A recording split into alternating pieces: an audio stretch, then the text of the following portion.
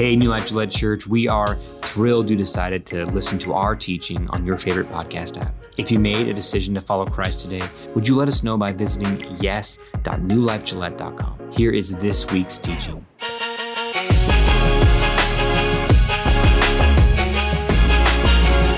Let me say welcome to those of you who are watching on Church 307, to the guys over at the prison, to our friends at the jail, and those of you who are here in the room. Stop crying now, ladies, because we're going to move on to something different.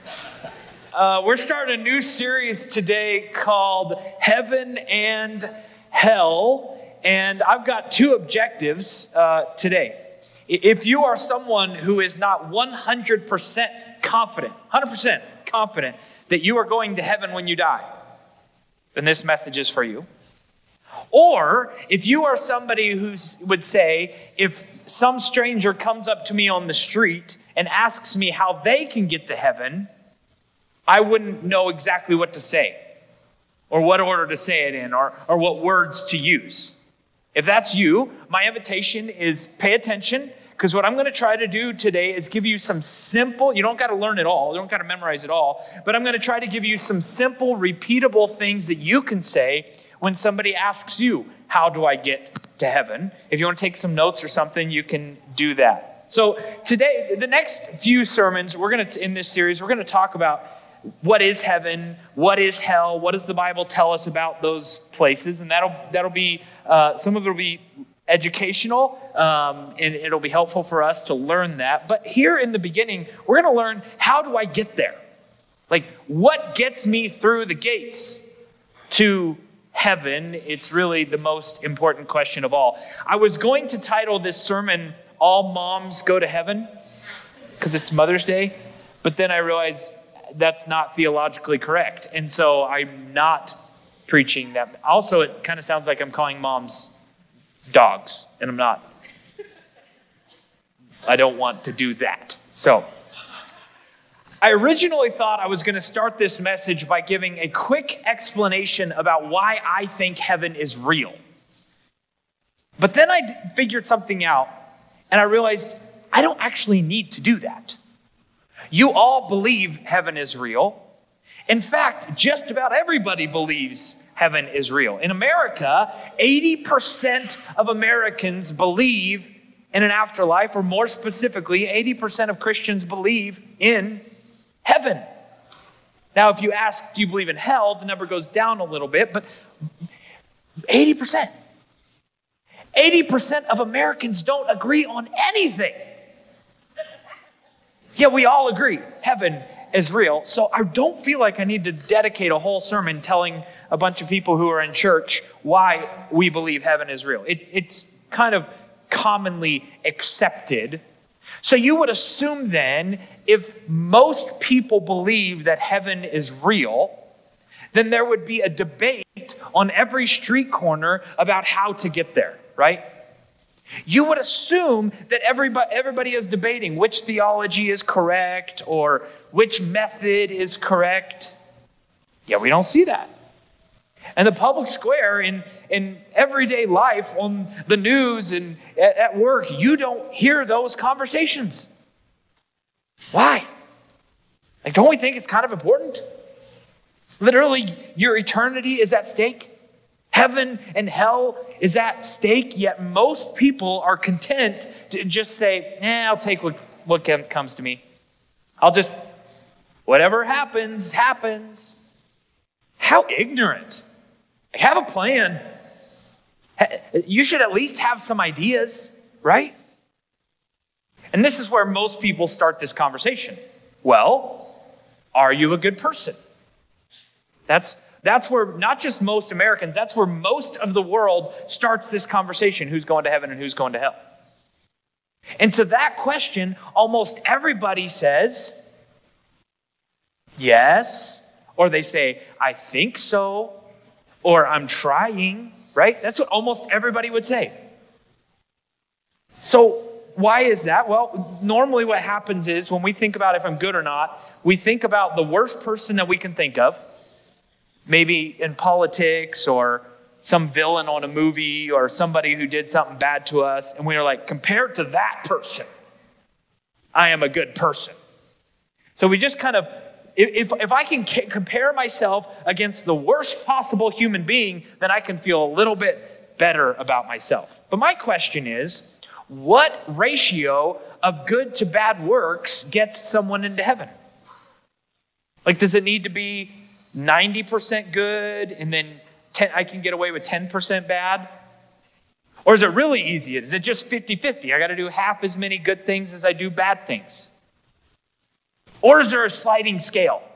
It's like, well, this bad action requires like 20 good actions to get rid of it. Or can I pay for it? Can I be like, I'll donate $20 to the church to cover up that lie, and you got to pay $1 million to the church to cover up murder? How do we decide? The Catholic Church has decided. They kind of just made something up. They're like, well, say 10 Hail Marys and you can be forgiven of lying. Don't know where they got that. It's just kind of made up, but that's what they came up with. That was just kind of what they did. Lying 10 Hail Marys, you stole something, 25, whatever. Move on. And then the question becomes, and who decides what's good and bad? On the surface, it seems easy. We just say, well, the Bible, or logic, or general consensus. But when you actually get down to it, that doesn't work. In fact, the church can't even agree on what is right and wrong, and we use the same Bible. Some churches say something is bad, and other churches say it's okay. What about the old popes who used to say something is wrong, and now the new popes say it's okay? Who do we believe? What about things that used to be bad, but now they're good? What about things like sexism and slavery and unjust wars and divorce, things that have just been a moving target? Like at some point in history, we say it's bad, and at some point we would say, like, who gets to decide? And then it gets really hard. When do we start counting? Right? When do my bad actions start counting against me? I'm about to turn 40. I'm really hoping we start counting at 40. That would be convenient for me. But then at 40, I'm going to say I hope it's 41. I don't know, because we just kind of move the target based on where we are in life, right? This is what naturally humans would do. And then if I do one too many bad things, let's say whatever that threshold is, I cross over that threshold by one sin. Is God really going to keep me out of heaven because of one sin? Like, what kind of evil God? Well, if you draw a line somewhere, somebody is going to go just one sin over that line. How do we figure all this out? Well, I think the Bible's pretty clear on it. The Apostle Paul said, no one is good. If God's plan is to give heaven to good people and hell to bad people, then God's kind of dumb. Because he said nobody's good. So he made heaven pointlessly because nobody's going to get there.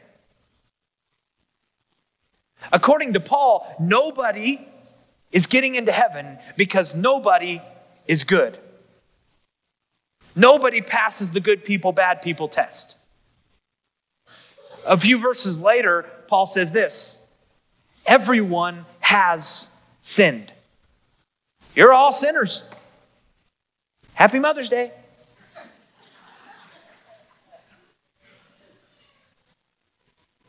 Almost everybody in our world believes, statistically, that we go to heaven if we are good. In fact, many Christians think that. They call it universalists. Love wins. And love does win, but not how they think it does. God says we all fall short of God's glorious standard.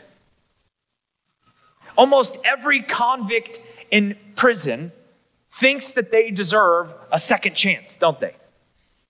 Every one of us who have ever sinned think that we deserve a second chance. We all argue that our good works outweigh our bad works. But if I stole something, I don't care how many good things that I do, whoever I stole from is going to say, no, you got to pay for it. You got to do something because you did that one bad thing. There are consequences for that action. So God says we all fall short of God's standard. Because what's God's standard?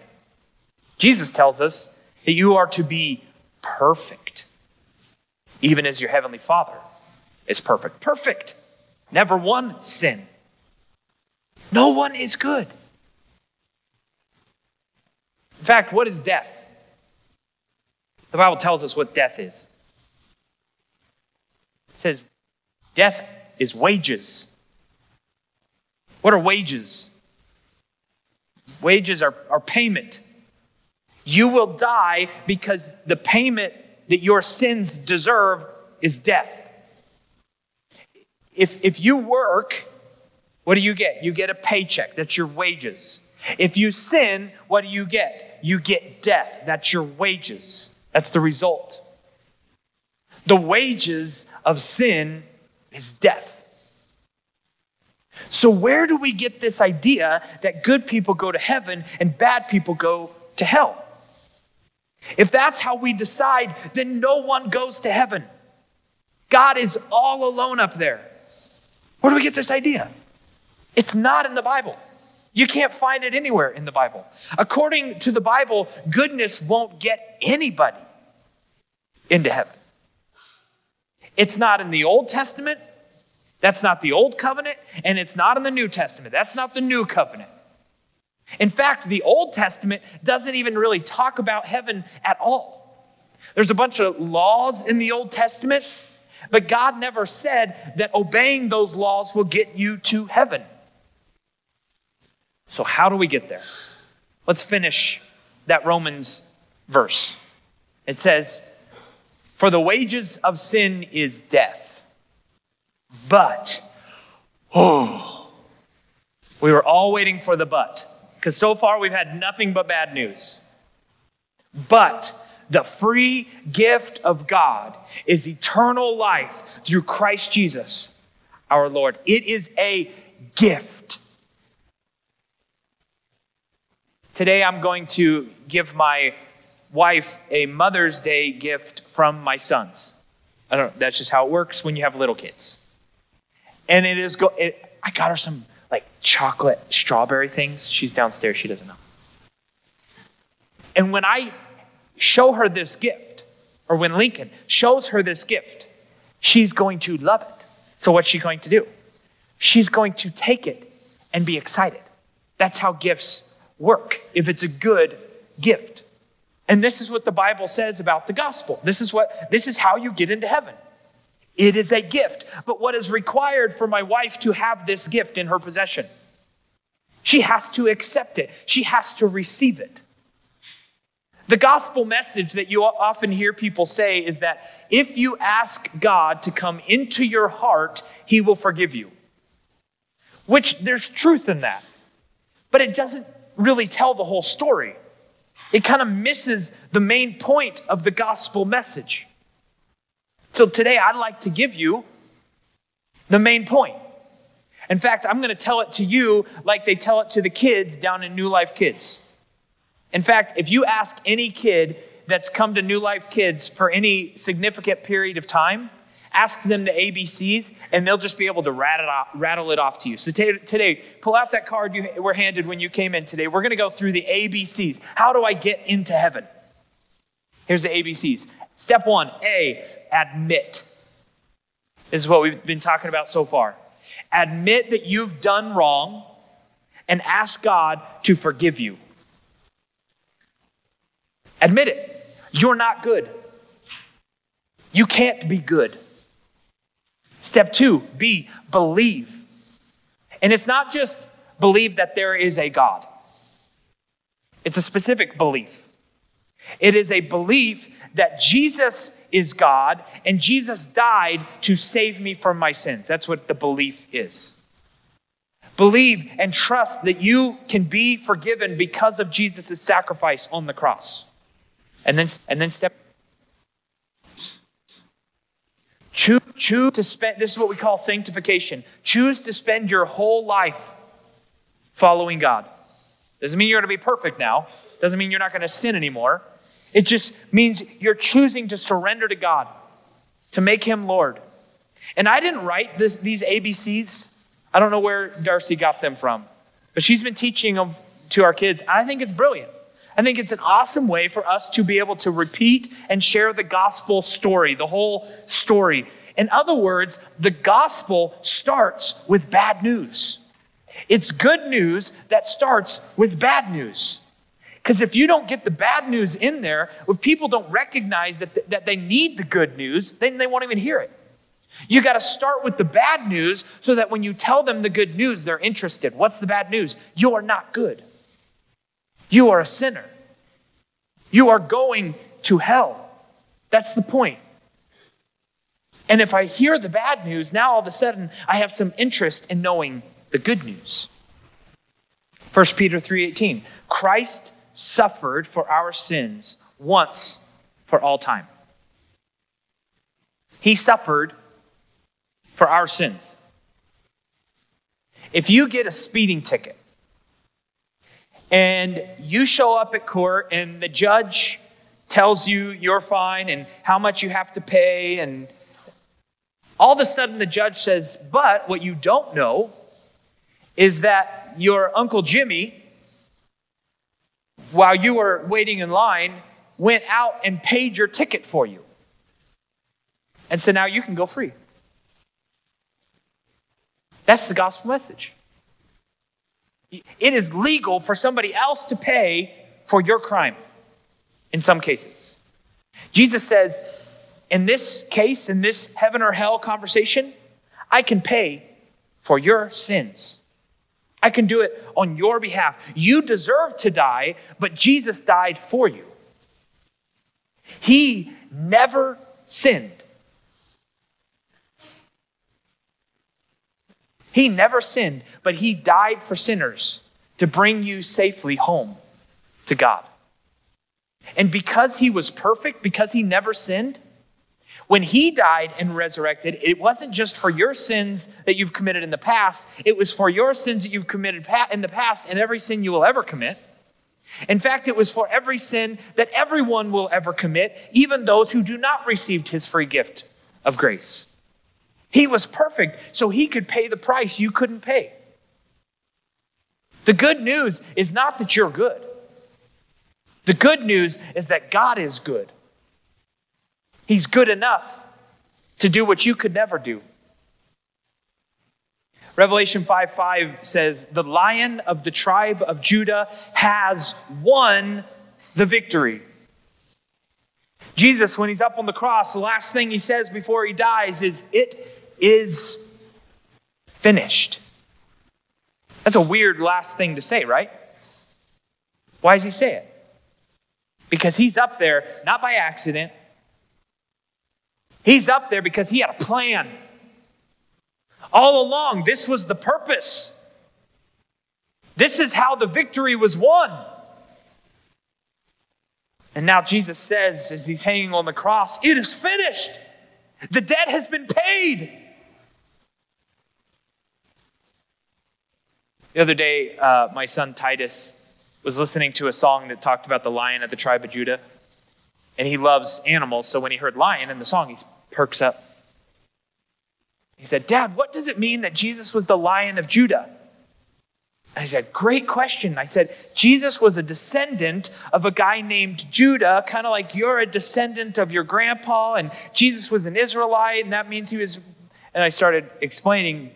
He's staring at me, and then I finish, and I'm just assuming he's soaking it all up. Like I am just spitting fire here, and this is changing his life forever.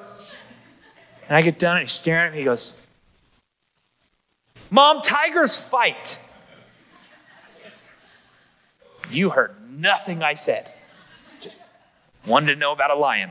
Anyway, the only sin Jesus ever had was ours. And the only righteousness, the only goodness we can ever have is his. It's a gift. When Jesus was on the cross, he felt the pain of every regret, every consequence that you will ever have because of your sins. He carried them. Okay, I want to take this one step further. I want one more shot at this, and then we'll be done. The Apostle Paul wrote a letter to the Corinthian church, and he says this: don't you realize that those who do wrong will not inherit the kingdom of God? Don't fool yourselves. In other words, stop pretending like you think you're good. Stop pretending like good people will get to go to heaven. Christianity is the only religion in the world that does not teach that good people go to heaven. That's what every other theory is. Christianity is unique. And it says no one is good, and unless you are good, you will not inherit the kingdom of God. Remember, the gospel starts with bad news, but then he continues.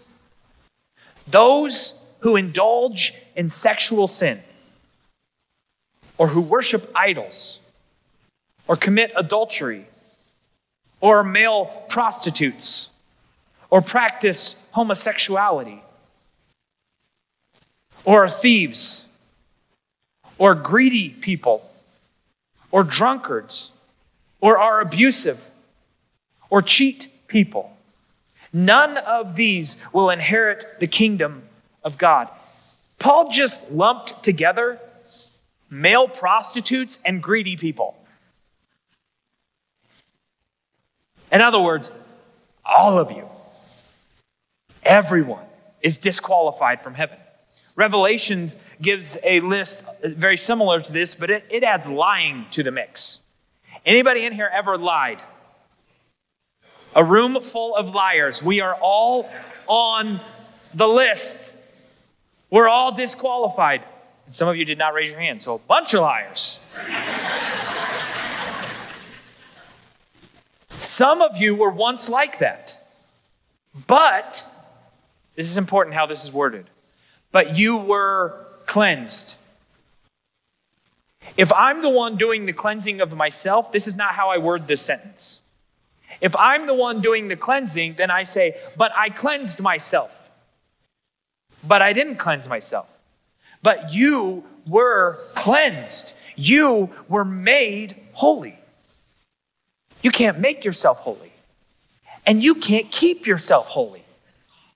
Only God can do that. After he makes you holy, then you can start doing, this is the C, the ABC. After he makes you holy, then you have some ability to begin to follow him and to become the person that you were created to be. But without A and B, you can't even do C. With A and B, he gives you the ability to choose to follow him. On your own, you can't do it. Let me put it this way. You're a glove. This is a nice glove. This is a work glove. It's got some leather, nice Velcro. It says Army National Guard on it. It is camo, so you could easily lose this glove, so you got to be careful. But let's say I look at this glove and I see its purpose. What's its purpose? It's to do work. It's a work glove. It was created to do some work. So I look at this glove that was created to do work and I say, glove, I need to pick up that mug. So do your job, do some work and pick up that mug. Go for it. Why isn't the glove picking up the mug? What if, okay, I know what the glove needs. The glove needs a little bit of encouragement, okay? So let's cheer on the glove. Glove, you can do it. I believe in you. You are smart. You are strong. You are capable. Pick up the mug. Not going to do it. I know what the glove needs. The glove needs some discipling. It needs some teaching. I'm going to teach the glove. Glove, did you know that this is a Mug Moments mug? And if you go to the QR code every morning, then you can read the Bible. This will help you out in life. Now that you know that, pick up the mug. It's not working. I know what the glove needs. The glove needs some fellowship. Maybe if I get some other gloves and I bring some fellowship into the life of the glove, then it can pick up the mug. Fellowship, work. People, help him out here. Come on. Nope, that's not going to work. I know, this is what some churches tell us. I know, let's baptize it. This glove is a little bit dirty, and it's kind of obvious. Done a lot of things in its life, and it needs to be washed clean. In order to make this clean, capable of being rescued, of being alive, it needs to be baptized. Let's baptize the glove.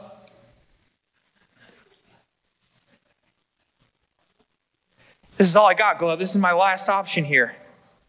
Either you pick up that mug or I look like a fool. Pick up the glove, mug. You can do it, glove. And it does nothing. Why?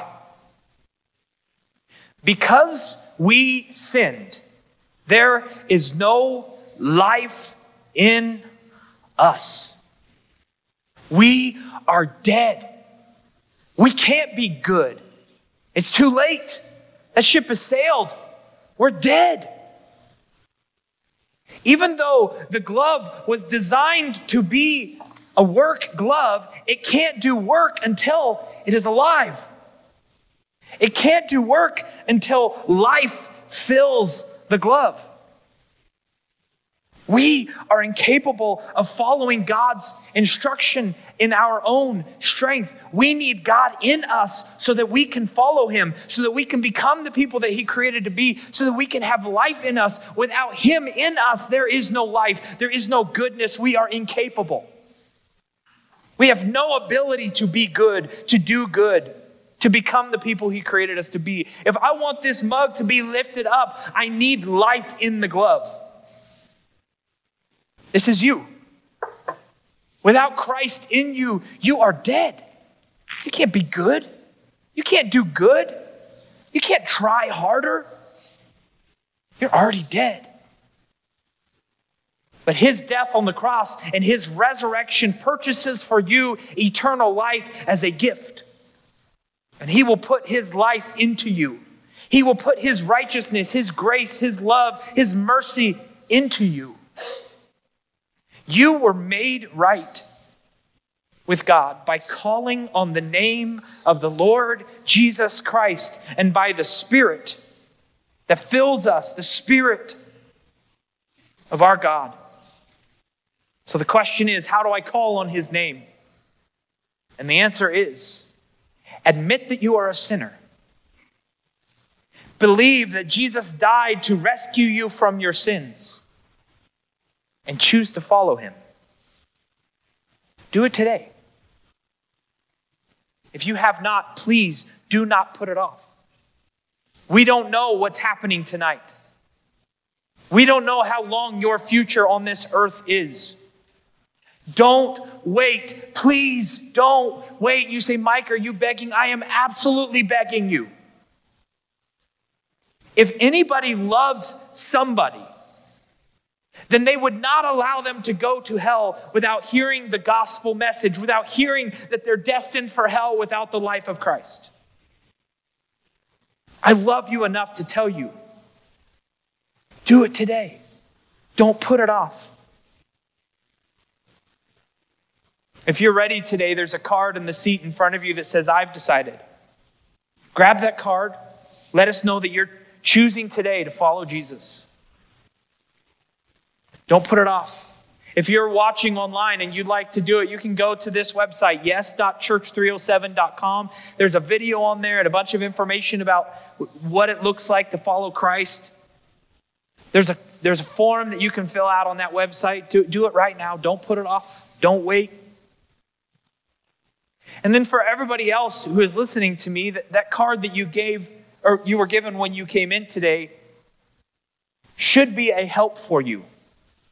And you can put your own words to it. This is not some magical formula of words. If you put the words together in the right order, then boom, you're in the holy club. No, it's just a help to help you have a conversation. It's a story. The gospel is a story that starts with bad news, then it points people to Jesus and an invitation to eternity in heaven. It's a story. And you can tell the story. In fact, when you were saved, you were given a new mission in life. We call it the Great Commission, co-mission, together. We're doing it together.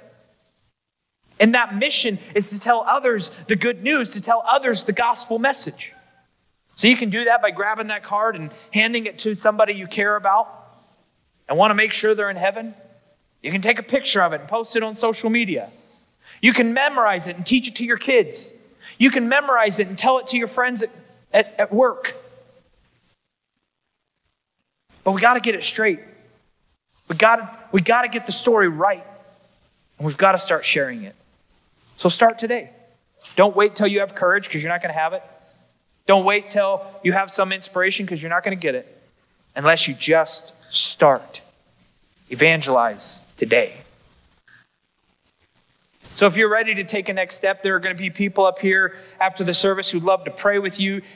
You can reach out to us at any time if you want to have a deeper conversation, a longer conversation about what it looks like. If part of the reason why you're on the fence is because you've got some questions, we would love to have a conversation. We'd love to chat with you about what those next steps look like. But it starts with a prayer.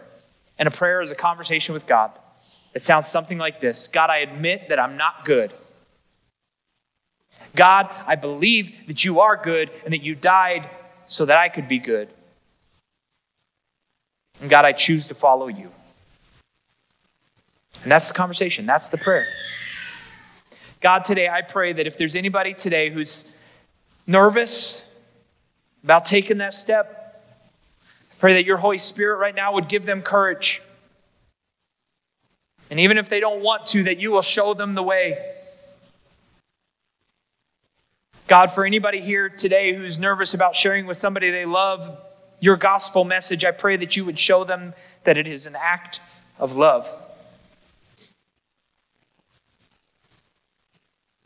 God, for those of us who use excuses like I'm an introvert or I don't know what to say, God, I pray that you would put us in a place where we are prepared to serve your great commission and do what you called us to do. We love you and thank you for your grace.